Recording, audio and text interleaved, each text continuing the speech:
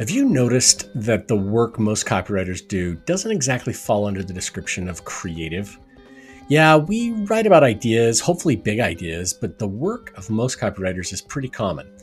It's like all of the other copy in their industry. So here's a test. Choose a niche, doesn't matter which one. Go to Google, find 10 companies in that niche and open up their websites. Then read the headlines. You can actually do this for the niche that you work in.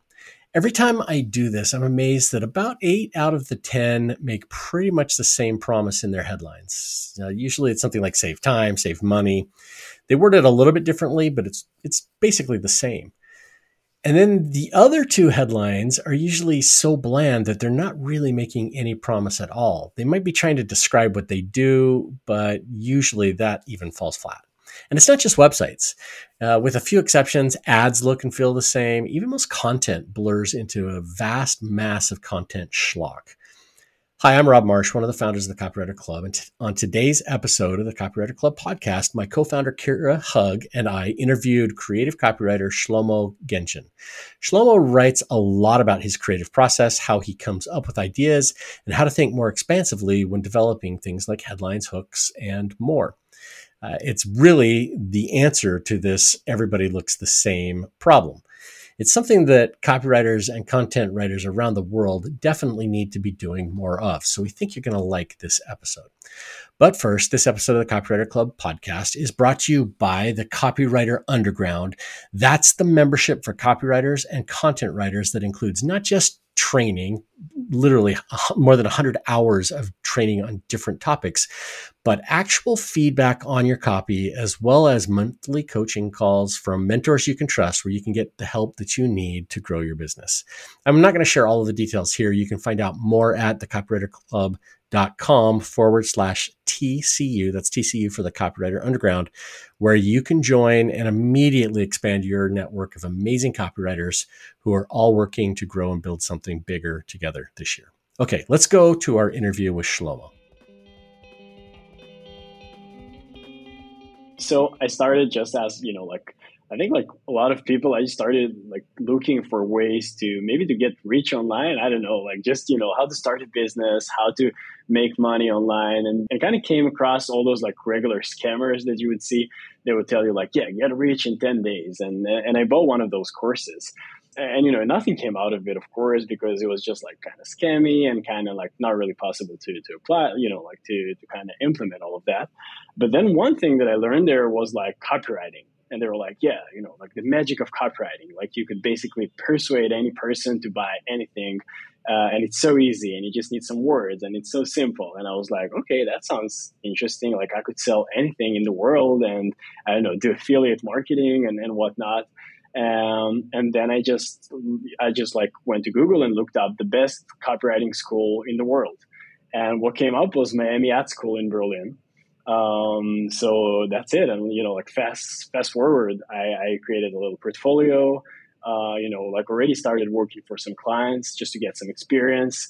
And I got in and I flew to Berlin and I moved there and started studying copywriting. And then when I came there, like I saw that, it was so different from what I've learned before, because it wasn't just like about writing hooks or catchy headlines or anything like that. It was really about like creating concepts and ideas and doing PR and like, all the things that ad agencies today do. And they're like, first of all, like more, I think like interesting. And second, they're kind of different because they're not just about like persuading people and kind of making them buy things because, you tricked them into this or you were like so clever and all of that, but because it's actually interesting and entertaining. And like, that's kind of my approach to, to content and to all those things today as well.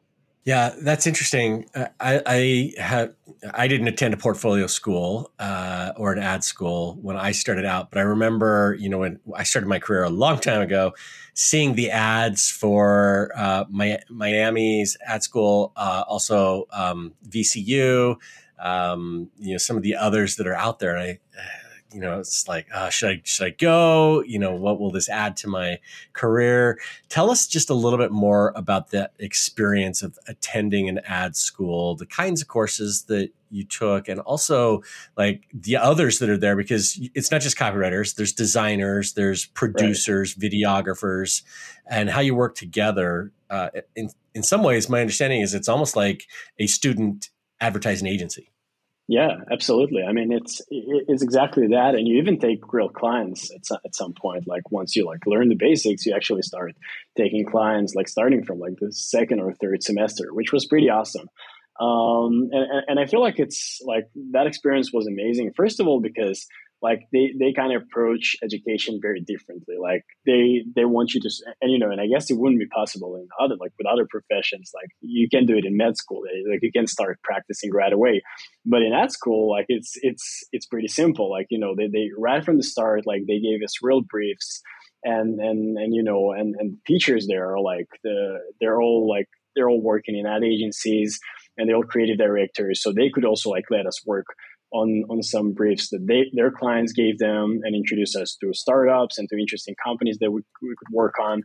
So that was pretty amazing. And I think like in general, it's a very intense experience. Like like I lived with a few roommates back then, during those times, and like they just say like they didn't see me for 2 years basically, because I was like either like at school or in my room just brainstorming all the time. Like it was such an intense experience.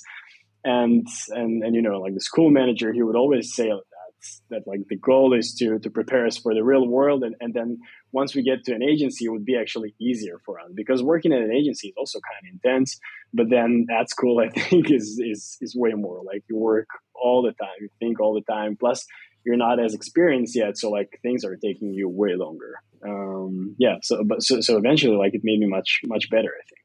Can you share, like, contextually when you were in school, ad school, just so I have a better idea of like what those years were? Sure, absolutely, yeah. So that was 2018 to 2021. Okay. Yeah, All right, great. So let's continue the story then. So then you leave school, and what happens next? What does that process look like?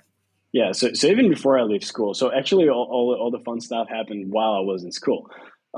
Because first of all, I got into this internship at Ogilvy Berlin, and that was one of the greatest springboards I've ever had, because they actually like I think something that's very special about this agency, I must say, and there are a few agencies like that, is that they would actually give you real work. Like you wouldn't be the intern who would, I don't know, look for stock photos or do anything like that. They would actually give you the most interesting briefs and give you an equal opportunity to crack them. And during that time, like during those like 3 months, we'll be Berlin. I've done some of my best work. Like it was incredible. I've got one brief for a ketchup company from Austria, and we won the NAD with those ads. And then or I think got shortlisted and won some other awards anyway. But then we also had a brief for Burger King, and that was and we won a bunch of awards for this one too, print ads. It was about like our experience basically of all the creatives that worked on that, of how during that time, during lockdown, we would just sit outside, and we would go out to eat, and we couldn't like it was lockdown in Berlin, and we couldn't like sit there at the restaurant or anything like that, so we would have to take the food out and just improvise tables at different like random places, so we would go to like I don't know, just sit on a staircase, or like eat, just eat at the park, or whatever. And then when the lockdown was about to end, then Burger King asked us to create something that would kind of talk about that, and we created this campaign where we just took pictures of people actually doing that thing on the street, and said like proper dining is back, you can go back and eat at the restaurants, and that got like a lot of awards, a lot of views, and that was like a really good kind of beginning to my creative career. That's amazing. I am really curious about your brainstorming process. So, you mentioned you get handed a brief, and then of course that's what the work starts. For most listeners who listen to our show, they're freelancers. They're usually not in an agency, although there are a few. So I'm curious about that process, because I want to hear or I want to compare your process of brainstorming, coming up with ideas, concepts, hooks, headlines, all that to my process. So will you just walk us through when you get handed a brief, like what does that look like? Yeah. So I think the first thing I actually have like all those processes on my side because I usually do a lot of different things. But I think the first thing, just like every like copywriter or creative would do, is research. I go and for me, research is not necessarily like for facts or anything like that, but it would be researching for mostly for insights. Like that's the thing that I want most. That's, like if I have a good insight, just like with that Burger King campaign, I know that I'm in a good place and I know that I'll figure out that execution. But if I find like a good insight, a good human truth that people could relate to, then I know that I have something good here, right? Because people like anything that's interesting, it has to be human, right? Like we're not interested. There's nothing like interesting in seeing just something like robotic unless we can see something human in it, right? Think about it. Even when we look at animals and we kind of think that they're cute or interesting, it's because they do things that are a little bit human or a little bit relatable. And I think it's the same with advertising, right? We always want to find those insights, those little truths that would make things, that would make people actually care about our campaign and not just want to, skip it or scroll on. So that's what I'm looking for. And the way I do it is I go to different places and I call it creative procrastination, because that's like the most fun part about being a creative or a copywriter or whatever, because I can actually do things that, other people are not doing. When my girlfriend comes in and she sees what I'm doing, she's like, you're not really working. You're not really busy because I'm browsing Reddit and I'm on 9gag and I'm looking at memes and I'm watching movies. I'm looking through some like YouTube stand-up comedy videos and all of that. And I'm always trying to keep it kind of around my subject, right? Like, because if I go too far, I would definitely lose it. But then like, I always try to find interesting things that are related to that. And then based on those things, like once I write all those insights, or as Dan Nelken calls them, buckets, and all those interesting topics that I can explore, then later I go and I try different techniques to actually come up with interesting executions. And those techniques, like there are a bunch of different things that I do. But for example, it would be trying to write some headlines and try to phrase those things in different ways. So for example, using literary devices, and I would try to use like alliterations for just to try to write that thing in one way, and then I would try to rhyme it and so on. So that would be like this first part of actually like trying, like, finding insights and then writing. And then I guess from there, right, like I would fill my notebook with a lot of ideas. And it sounds like, it's kind of quick, but it could take like 2-3 days of just like going back and forth. And usually, like, for example, in my current job, I work at a VC firm that's called Ground Up, and I help our startups create ads. So I usually have like enough time to do that. Sometimes, like, when I worked at an agency, then I would have like way, shorter deadlines, and I wouldn't have the option to go through that process all the time. But right now, like, usually I have, like, the deadlines are not that strict, and I really have time to go through the whole process, and sometimes, like, give it some time to incubate and actually work through it. So then once I have those headlines and once I have those first things, I sometimes go to the other direction and I would look for visuals. Like, one thing that I really like to do, and I call it visual roulette, where I would go on a website like Unsplash.com, and I would look for random visuals there, right? Or Getty Images or Shutterstock. And I would look for completely random images, not something that's related to my subject. And I would find images that would be anyway intriguing and interesting, and I would try to connect them to my subject, right? Like, I would see how this image of, like, I don't know, a person skiing could be relevant to, I don't know, to an accounting app. And then there, something really special happened, because like this lateral thinking process where I try to connect the dots between two completely unrelated things. And then I also think about my insight that I had before, and maybe the headline that I had before, and then something like really special usually happens there, and I come up with some ideas. But I guess it sounds kind of messy, but but I guess that's the creative process, right? Like, no matter how linear we try to make it look, it's still a little bit like crazy. Well, it could be messy, but it also could be orderly. So I guess for you, is it mapped out somewhere and captured? I mean, I know you write about a lot of your processes and share it with your newsletter list and with your community. So is it like, okay, I'm actually going to work through this process I've documented, so I cover all like cover all the creative exercises, or is it more organic where you can look back afterwards and say, here's what I did to get here, but I kind of just move and figure it out as I go and stay in the flow?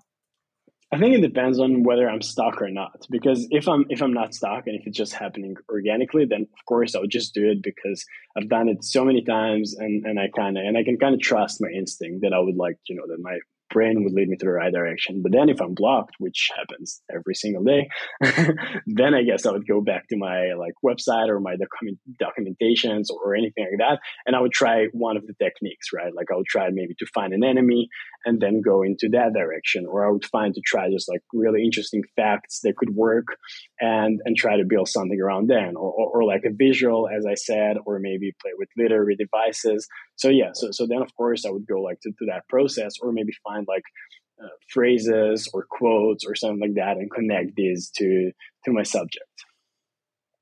Could you share, because you mentioned the Burger King campaign that won awards, and I mean, it's just connects deeply with all of us, right? Because we lived through the pandemic, and you just look at those images of people eating Burger King on the street, and you're like, oh yeah, like I did that. Could you share maybe a couple ideas, or maybe ideas or exercises you went through that didn't quite land, but helped you get to the end result?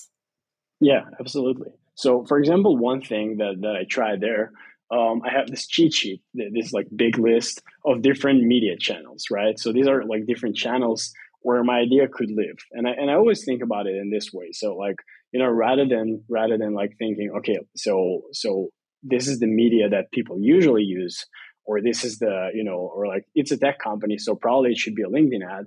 I always like to look at this list and I have like all the channels there. And it's basically one of the first techniques that I've been using. Like I remember like back in ad school, I thought about that thing and I just printed all those like different channels on a little list and just carried that folder around with me all the time because it's so useful.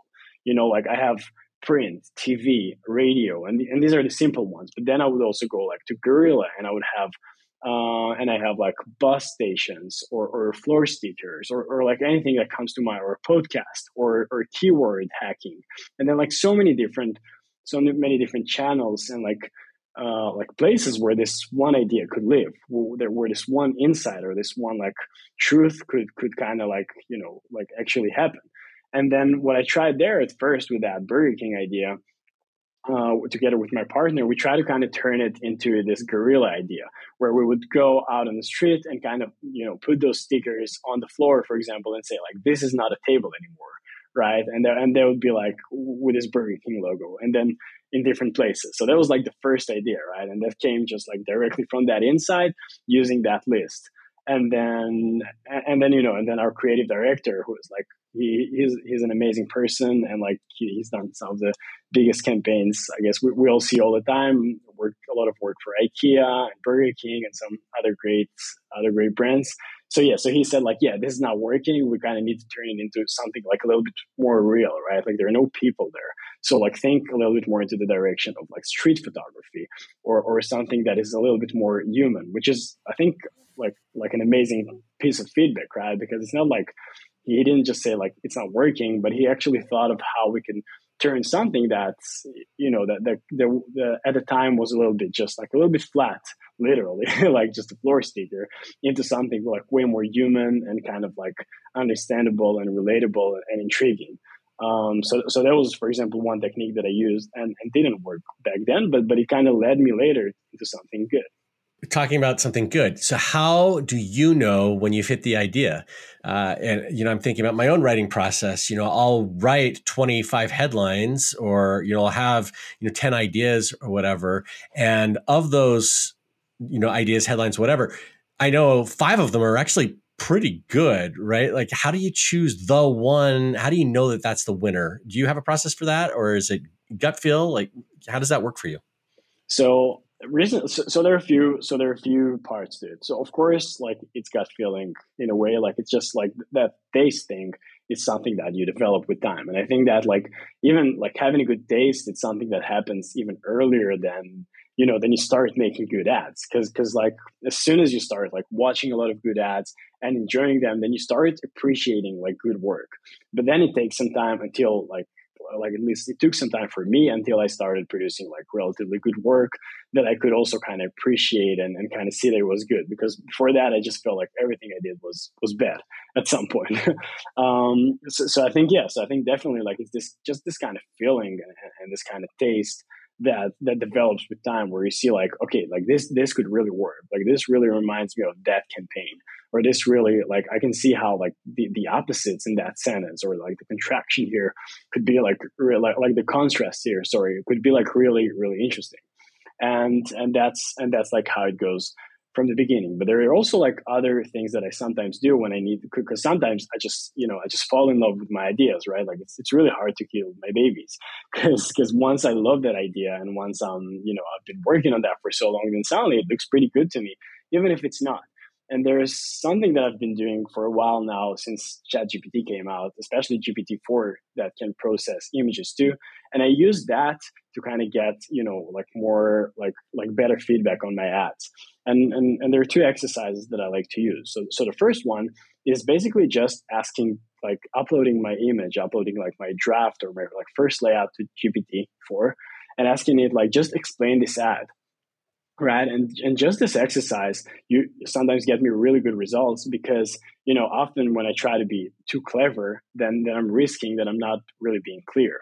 And then if GPT gets that, right, like if GPT explains that ad to me in a clear way, then I know that I'm probably heading in the right direction. Or like at least I know that people would get it, which, like if people don't get the ad, and which something that like happens sometimes, especially with creative ads, like people just don't get the point.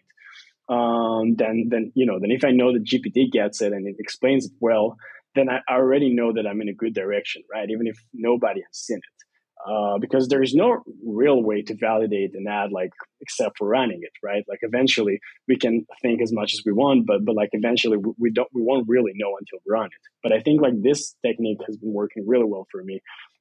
Just asking GPT like either like explain this ad, or even like doing a more in-depth process where I would ask like, what would be the risks with this, right? Because we've seen so many examples of brands like uploading social media posts that would get them into so much trouble, right? I'm not even saying like if it would perform well or not, but like literally just like getting the company into real trouble.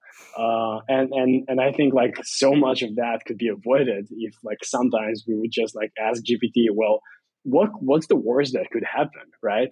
And usually you would get like pretty good answers. And then like, I'm not saying that you should never take risks anymore and you should just like go super safe always, but at least like you would know that, okay, maybe like this sentence could be kind of problematic. And that's something that like that I've been using GPT for quite a lot. Yeah, that's a really good use case for it. I mean, I've used it in many ways, but I haven't necessarily used ChatGPT to reflect back, like, what am I trying to say here? Do you get it? Is it clear? Because it's always clear in my head, but I also know that sometimes it doesn't translate, or the transitions don't make sense, or the idea is off. And so, yeah, that's a really great idea.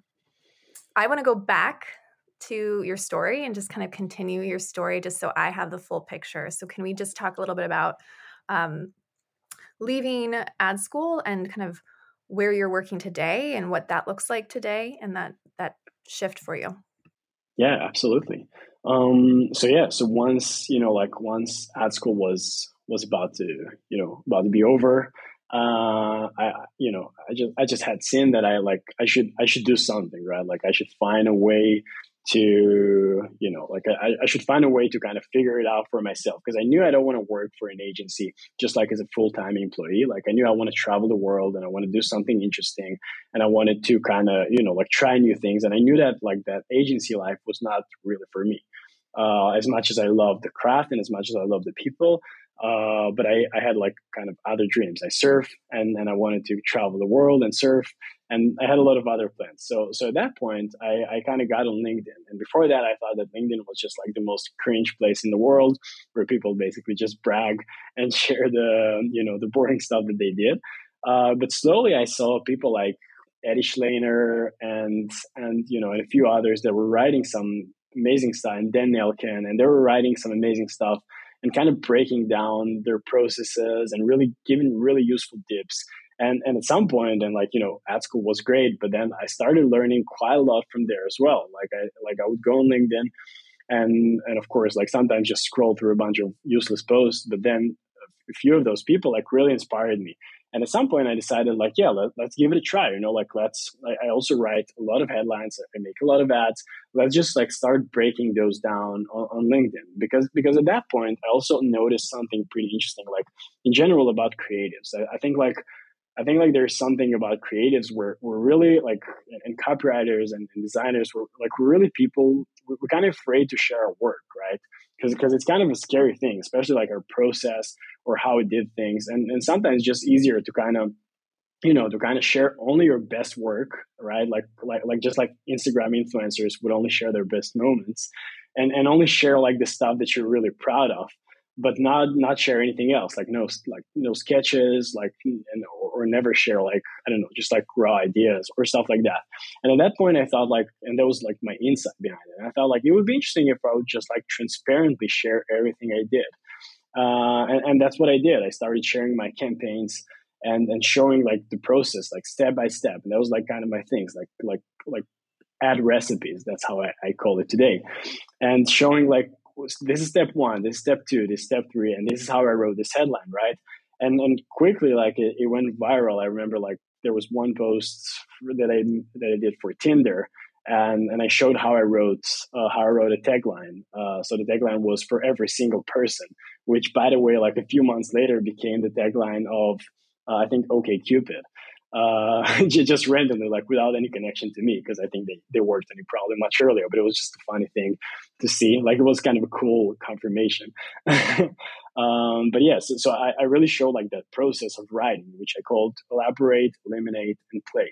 And the idea there was to write this long manifesto about the brand. Just write every single word that comes to mind. Then eliminate all the unnecessary words. Just delete, scratch out everything that doesn't matter and leave only a bunch of keywords, right? So if we had this long paragraph full of words, then we would only keep the most interesting ones, like swipe or single or person, or the ones that actually mean something. And then take those words and put them in this kind of little word bank, and then play with them until you get an interesting result. You get a cool headline or tagline. And that was the technique there. And I remember it exploded. It got 1,000 likes or something like that. And it immediately kind of honestly changed my life, because I got a bunch of offers from potential clients. And from that, and from that moment, I was still in school back then, but I already kind of landed my first clients. And I was like, okay, so this is possible. I don't have to find a job at an agency. I could actually just freelance and share my stuff online, and that's going to be pretty interesting. Yeah, I agree. I've seen a lot of the stuff that you've posted on LinkedIn, some of the stuff that you share in your newsletter, and I really like the approach that you take as you walk through the thinking process. It's sort of a unique way to teach copywriting in a way that is so different from everything else everybody else is posting about, the way that you do headlines, or I mean, you're walking us through the creative process. And I remember even seeing some of this thing, and immediately it starts ideas in my head. I'm like, wait a second, I could use a line like that to promote this product that we sell at the Copywriter Club, or I could use a concept like that, and so it's a little bit like, I mean, the comparison is like looking through, a communication arts awards book for inspiration, only I'm getting a small dose of it on LinkedIn or in your newsletter. Yeah, exactly. That's, first of all, thank you so much. And that's the thing that I've been trying to create. Because I think even when you look through those word books and all of that, you never get the recipe behind them, right? Sometimes you would get an interview, or you would get a short description about the process or anything, but you never get an insight really inside, what really happened, how did they find those images, what were the struggles and all of that. And I think that's that's really the interesting part, right? Like that's what I'm trying to show transparently, even like when it's, I don't know, not as magical as I would like it to be, right? Because I feel like sometimes we, like writers or creatives, we want this kind of like vibe of like being magicians, right? Like we want to think that, okay, we just like magically came up with that and that's our brilliance. But I think like there is also something like very humble, and also I don't know, like maybe also kind of good for us, because we know that we could reproduce that process if we actually break it down and look at it more simply, and actually as a step-by-step process rather than like something completely magical. Today, are you finding your clients, or are they finding you through LinkedIn mostly, through your newsletter, or through other channels? Yeah, mostly that LinkedIn and newsletter. And right now, like I'm still freelancing. I'm still like doing workshops and taking some interesting client work, but I'm mostly working for that VC firm that I told you in the beginning. Because I found that just like, I really wanted to focus more on creating and less on, just dealing with clients and all the, like, most of the listeners are freelancers, so you know what I'm talking about. And yeah, and it was just like kind of a nice thing for me, like first of all to, in terms of creation, to find that arrangement, but also in terms of like opportunities, because it's so much nicer to, like, in our firm there are 40 to 50 brands that I can work with, and they're all like early stage startups, and they all do super interesting things. So I actually get to kind of see the process from inside, like see them grow, see them raise money, and also help them, like, come up with ads, with creative stunts, help them grow their personal brand. So it's kind of like a whole, like, it's kind of a different process rather like than just having clients. It's kind of like really being there, seeing everything from the inside. So that's also kind of exciting for me. Is that something that's we could replicate if someone's listening? They're like, well, that sounds good. I want to do something similar and work with a VC firm. I'm sure a lot of it's about connections too, but how would you recommend a copywriter, a freelance copywriter listening could pursue something like that, which we haven't talked about on this podcast as much? Yeah. Well, actually, I get that question a lot, and when I got that call from the VC firm, like I didn't know what VC was, honestly. I, like, at that time I worked at BDC Paris, and I created like just ads for like big consumer brands like Michelin, Duolingo, and like I did all that kind of stuff, and I knew nothing about like I knew I worked with startups before, but I didn't really know a lot about this world of like venture and raising money and like early stage startups. So yeah, so I was kind of surprised, but then, like, when I heard that, and I also didn't have any connections before, right? It's not like I was like super connected, but it was really through LinkedIn. So I think like the point here is that what I always say, and I also have like this, I wrote this article once about like fake ads create real opportunities.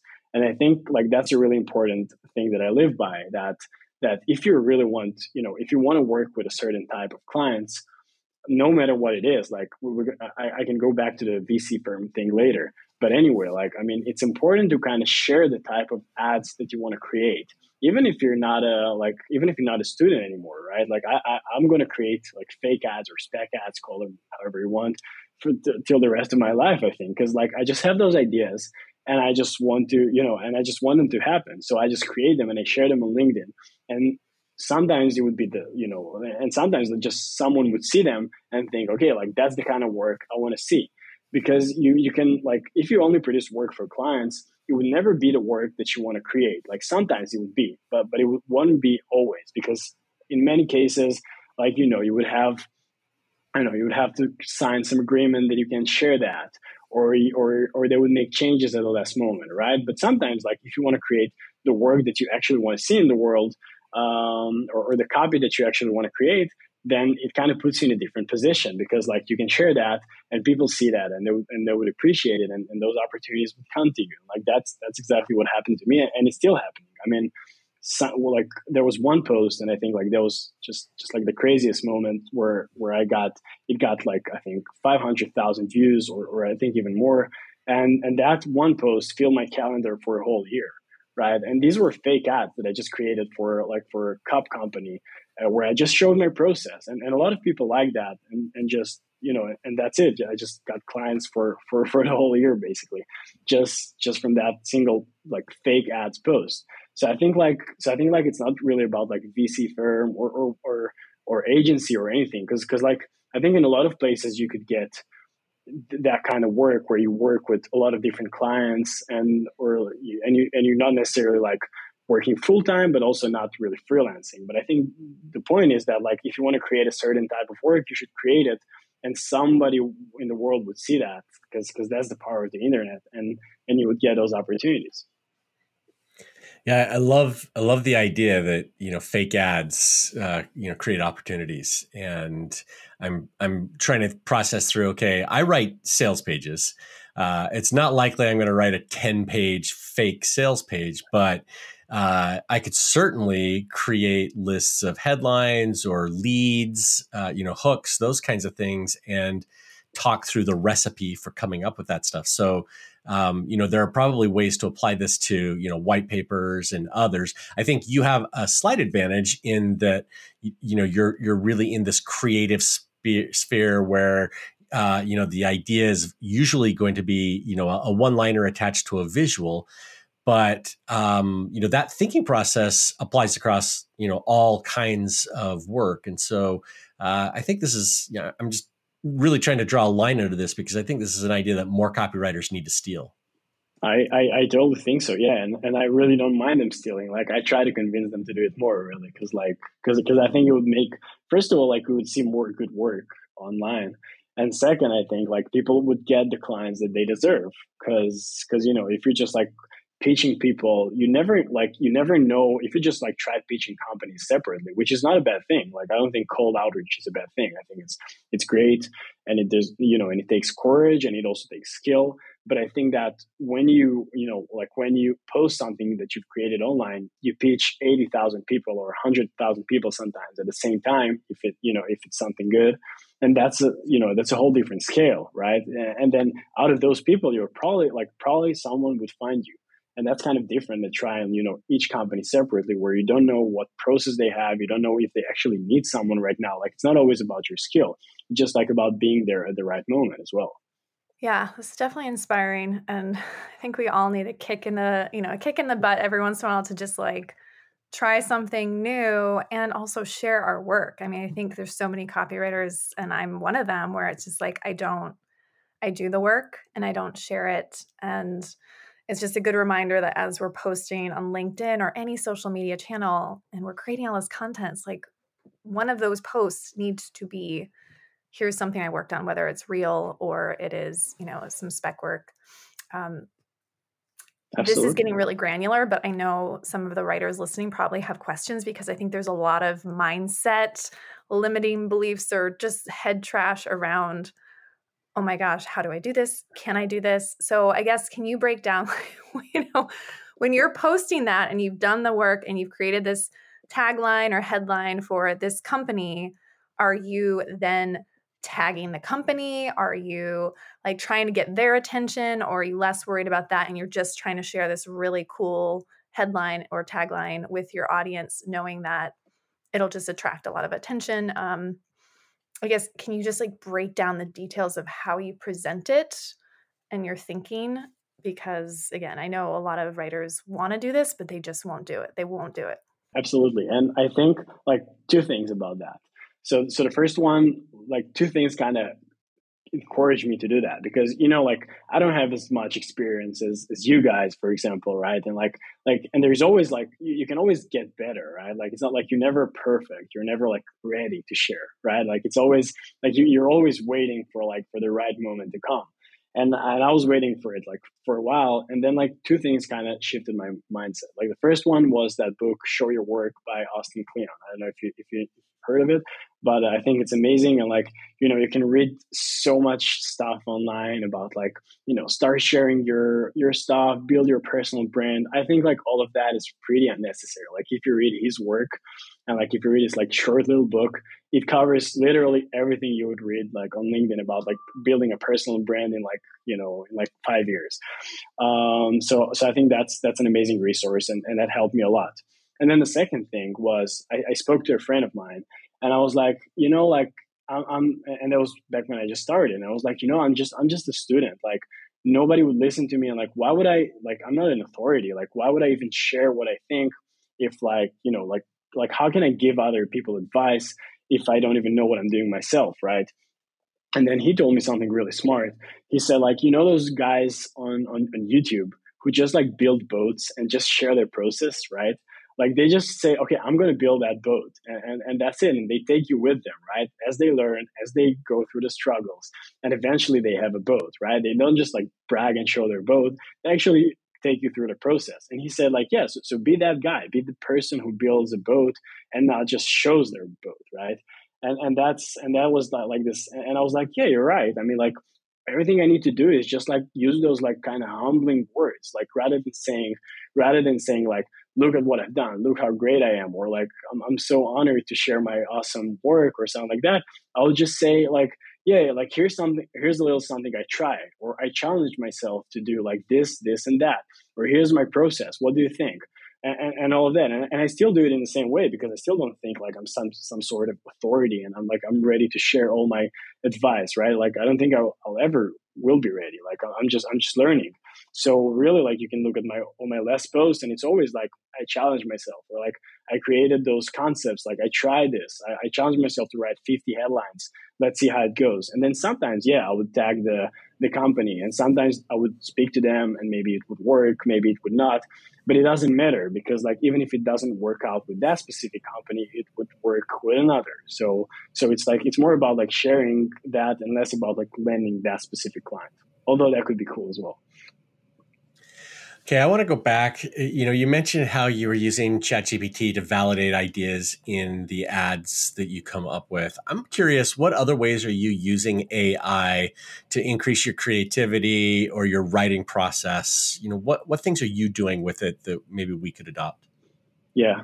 So I'll give you a few ideas that I've been exploring lately.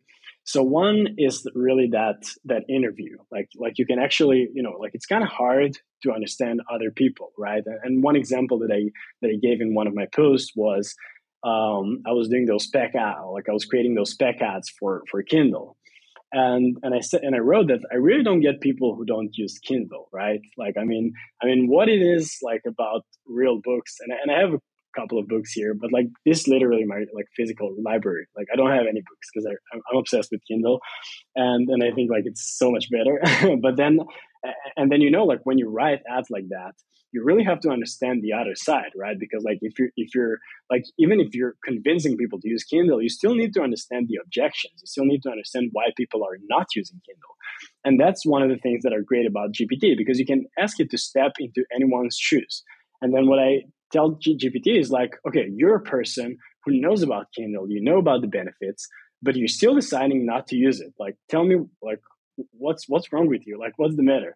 And then GPT would go like, okay, so I like the smell of books, right? I like the physical like kind of feeling of it in my hands, and I like the fact that it's that it decorates my room. It's on my shelf and all of that. And then suddenly I would get like 10 objections that are pretty perfect, and I wouldn't like sometimes I would be able to think of them, but then like in 5 seconds I get like a perfect list of objections that I could immediately work with and either like, try to tackle or just to understand, or like, like at least I'm aware of them and I know what it's all about. So that's one way.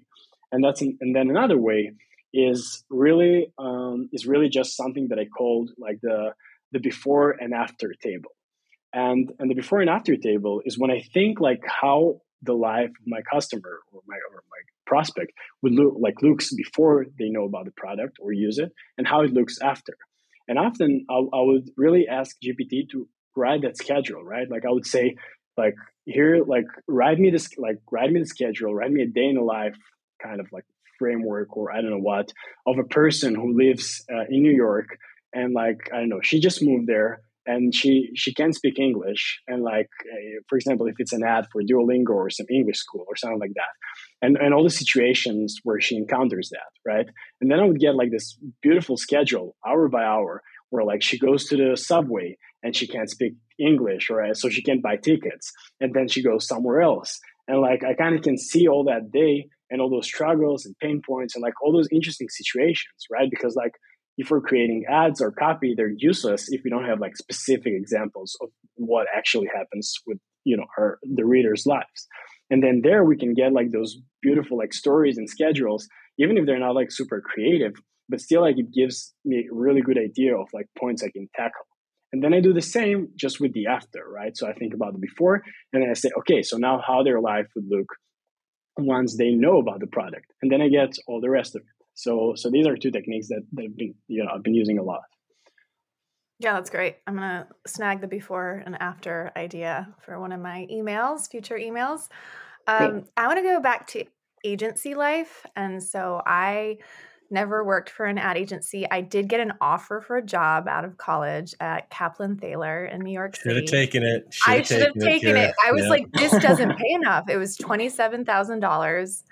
And I was like, typical. I mean, that's the problem with ad agencies. Entry level is so entry. But then I took another job. I took a worse job.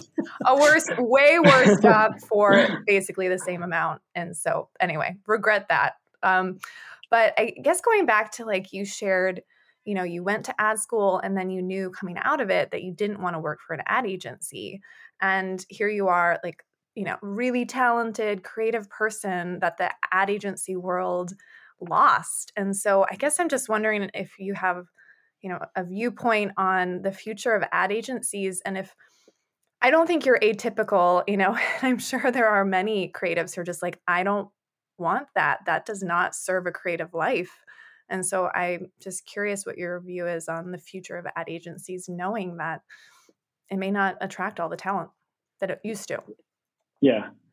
Well, I think I'm going to answer the question quite differently, like, because I think like, I don't think I have like a really smart like view or take on like, the way ad agencies are structured or built, because so many people have like spoke about it already and they know much more than I do. Cause like, first of all, I didn't spend enough time working at agencies to actually like, know everything about it and kind of say, okay, this model is broken.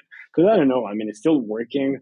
And I still don't see another alternative. I mean, I really believe in in-house teams, and I see that a lot of big brands are doing it today.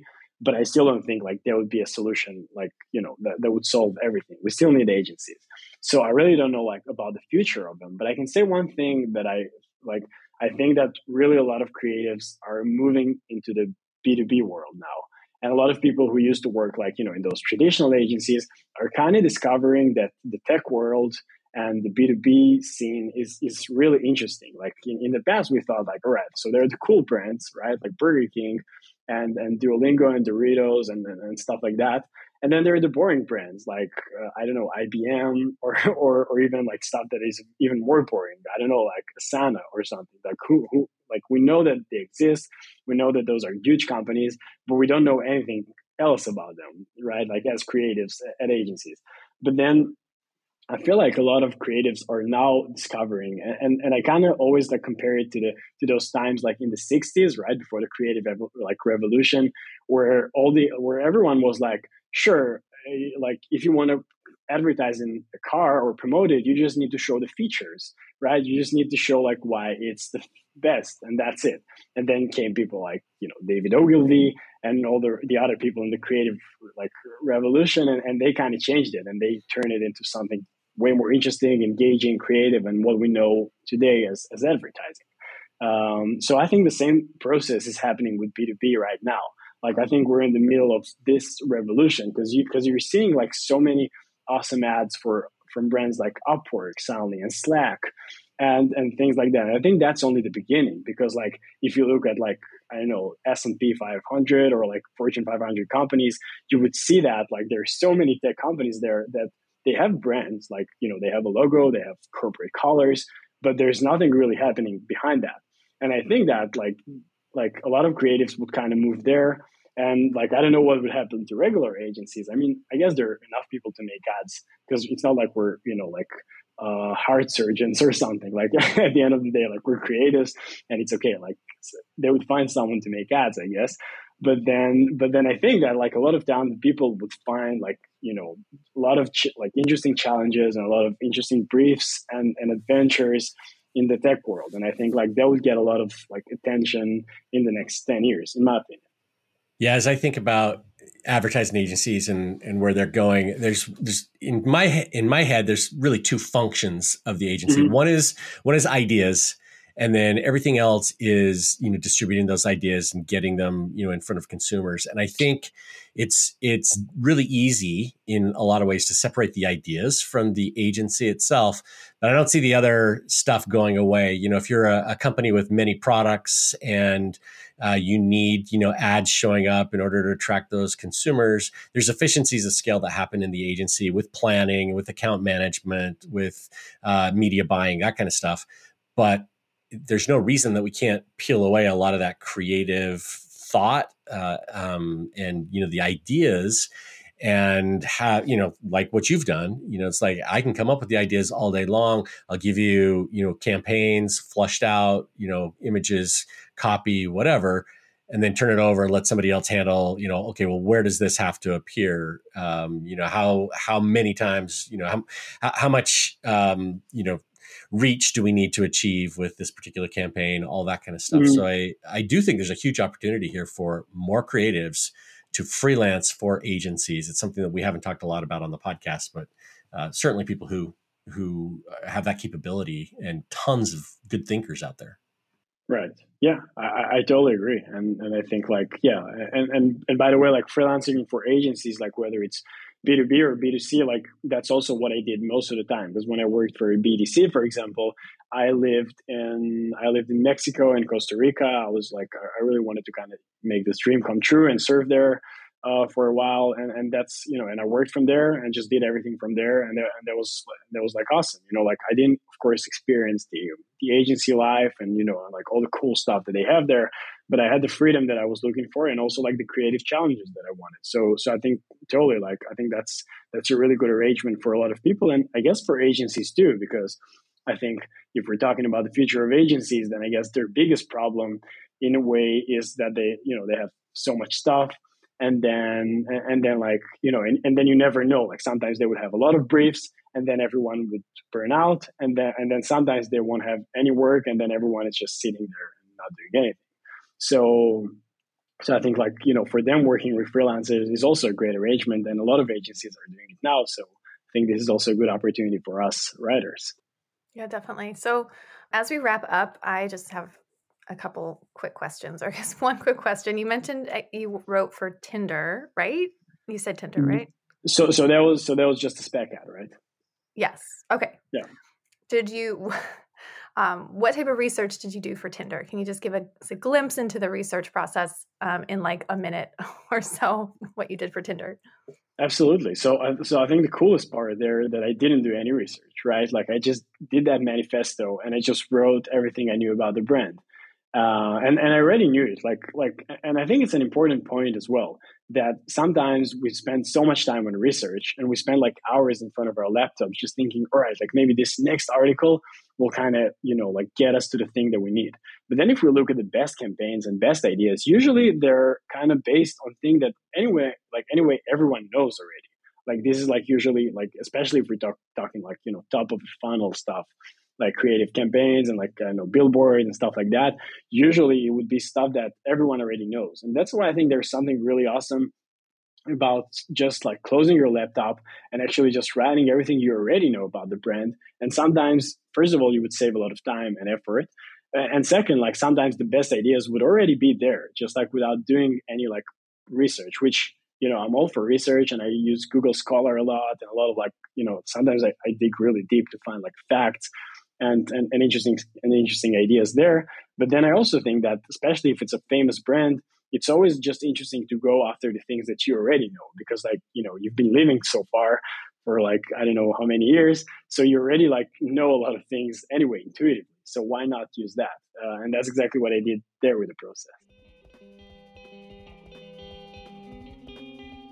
That's the end of our interview with Shlomo Genchin. And I want to just add a couple of thoughts to our conversation, just to give you just a little bit more to think about as you apply these ideas into your own business. At the very, very beginning of this episode, Shlomo mentioned the magic of copywriting and this superpower that we all have to persuade anyone to buy anything, and that it is easy. Of course, anybody who's been doing this for more than a few weeks know that it's actually not that easy. There are skills that you need to develop. You can't just write words.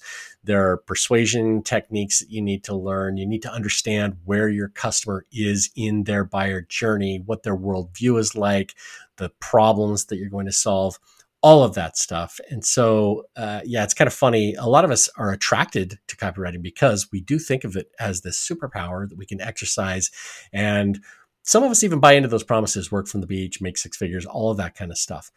Obviously, there are a couple of different approaches to getting into copywriting, and Shlomo took the ad school approach, which is literally a college built around building a portfolio that shows off your thinking ability, your strategic ability, and your ability to come up with great ads, campaigns, and ideas, solutions to problems. We talked a little bit about this with Luke Sullivan in episode 115. He actually runs an ad school. And so if that's an interesting idea to you, you should definitely check out that episode. It's really is a different way of creating hooks and headlines, concepts and big ideas than most of us take when we're writing in the direct response world or in the online conversion space, because ads living out in the world need to be interesting, entertaining, engaging. But that doesn't mean that we can't learn from it or even borrow some of these techniques, because capturing attention, being interesting, being engaging is just as important for the work that we do. And that's part of why we wanted to talk to Shlomo about what he does. Shlomo also mentioned brainstorming as a process. But it's not just, sit down, totally freewheeling it, put ideas down on paper. There's actually a process that good copywriters go through as they're thinking through ideas. We talked about this with a couple of other copywriters recently on the podcast. Dave Harland, that's episode 339. He shared the grid that he draws out as he brainstorms different ideas. And Shlomo even mentioned Dan Nelkin, who we interviewed in episode 348. And Dan talks about his approach to bucketing out ideas and shares a few other tips when it comes to creating headlines, hooks, and different ideas. And as we talked about brainstorming, Shlomo mentioned one other thing, and that is that he's always searching for that good human truth. This is an idea that I first learned about when I was writing in an ad agency more than 20 years ago. I learned this from a creative director who was telling us that we should be looking for the weird truth, something that stands out. And truth is that it's going to resonate deeply with the person that we're writing to or trying to help. And so looking for that good human truth or the weird truth or that insight is absolutely critical when it comes to the brainstorming process. That's really what it's all about. And I appreciate that Shlomo shared that his research includes everything from watching movies and YouTube and watching stand-up and collecting memes and checking out platforms and channels, what he called visual roulette. I think these are all really good steps in the brainstorming process to come up with ideas and to see things a little bit differently. Finally, Shlomo did mention the LinkedIn post that he said filled his year with clients. Those are the kinds of ideas on the podcast that always make my ears prick up. I'm like, wait a second, you filled an entire year with clients based off of one post. And I'm sure that's something that a lot of you listening would love to replicate. Remember, the kind of content that Shlomo posts is unique. It really does stand out from everything else. And it's not just speaking to an audience of copywriters, but it speaks to the process that he goes through so the clients can see how he thinks and how he solves problems. Remember, as a copywriter, you don't just write words, you are solving problems. And the bigger the problem that you solve, the more valuable you are. And Shlomo's posts show that in a very big, unique way. That goes along with that idea that we were just talking about. Fake ads create opportunities for the same reason. You're showing how you solve a problem when you create a spec ad or when you just show your thinking ability. You show that you solve big problems. So something to consider as you think about what you're going to share on social media, whether it's on LinkedIn or Instagram, Twitter, wherever you show up in the world. You want to do it in a way that stands out, but also shows off your process for solving big ideas so clients can see how you think. I want to thank Shlomo for joining us to chat about his work. You can find out more about him by following him on LinkedIn or by visiting his website, thecreativemarketer.net, where you can sign up for his newsletter. And that's where he shares his creative recipes. Definitely worth checking out. That's the end of this episode of the Copywriter Club podcast. The intro music was composed by copywriter and songwriter Addison Rice. The outro was composed by copywriter and songwriter David Muntner. If you've enjoyed what you've heard, please visit Apple Podcasts or Spotify or wherever you listen to podcasts and leave your review of the show. We appreciate the feedback. We love hearing whether it's impactful for you or not. And then don't miss our other podcast at aiforcreativeentrepreneurs.com. You can also watch that on YouTube or listen wherever you get your podcasts. Thanks for listening, and we will see you next week. Copywriters coming together to help the world write better copy and make more money. Kira and Rob's Copywriters Club can make you lots of money. Listen to it. Kira and Rob's Copywriters Club.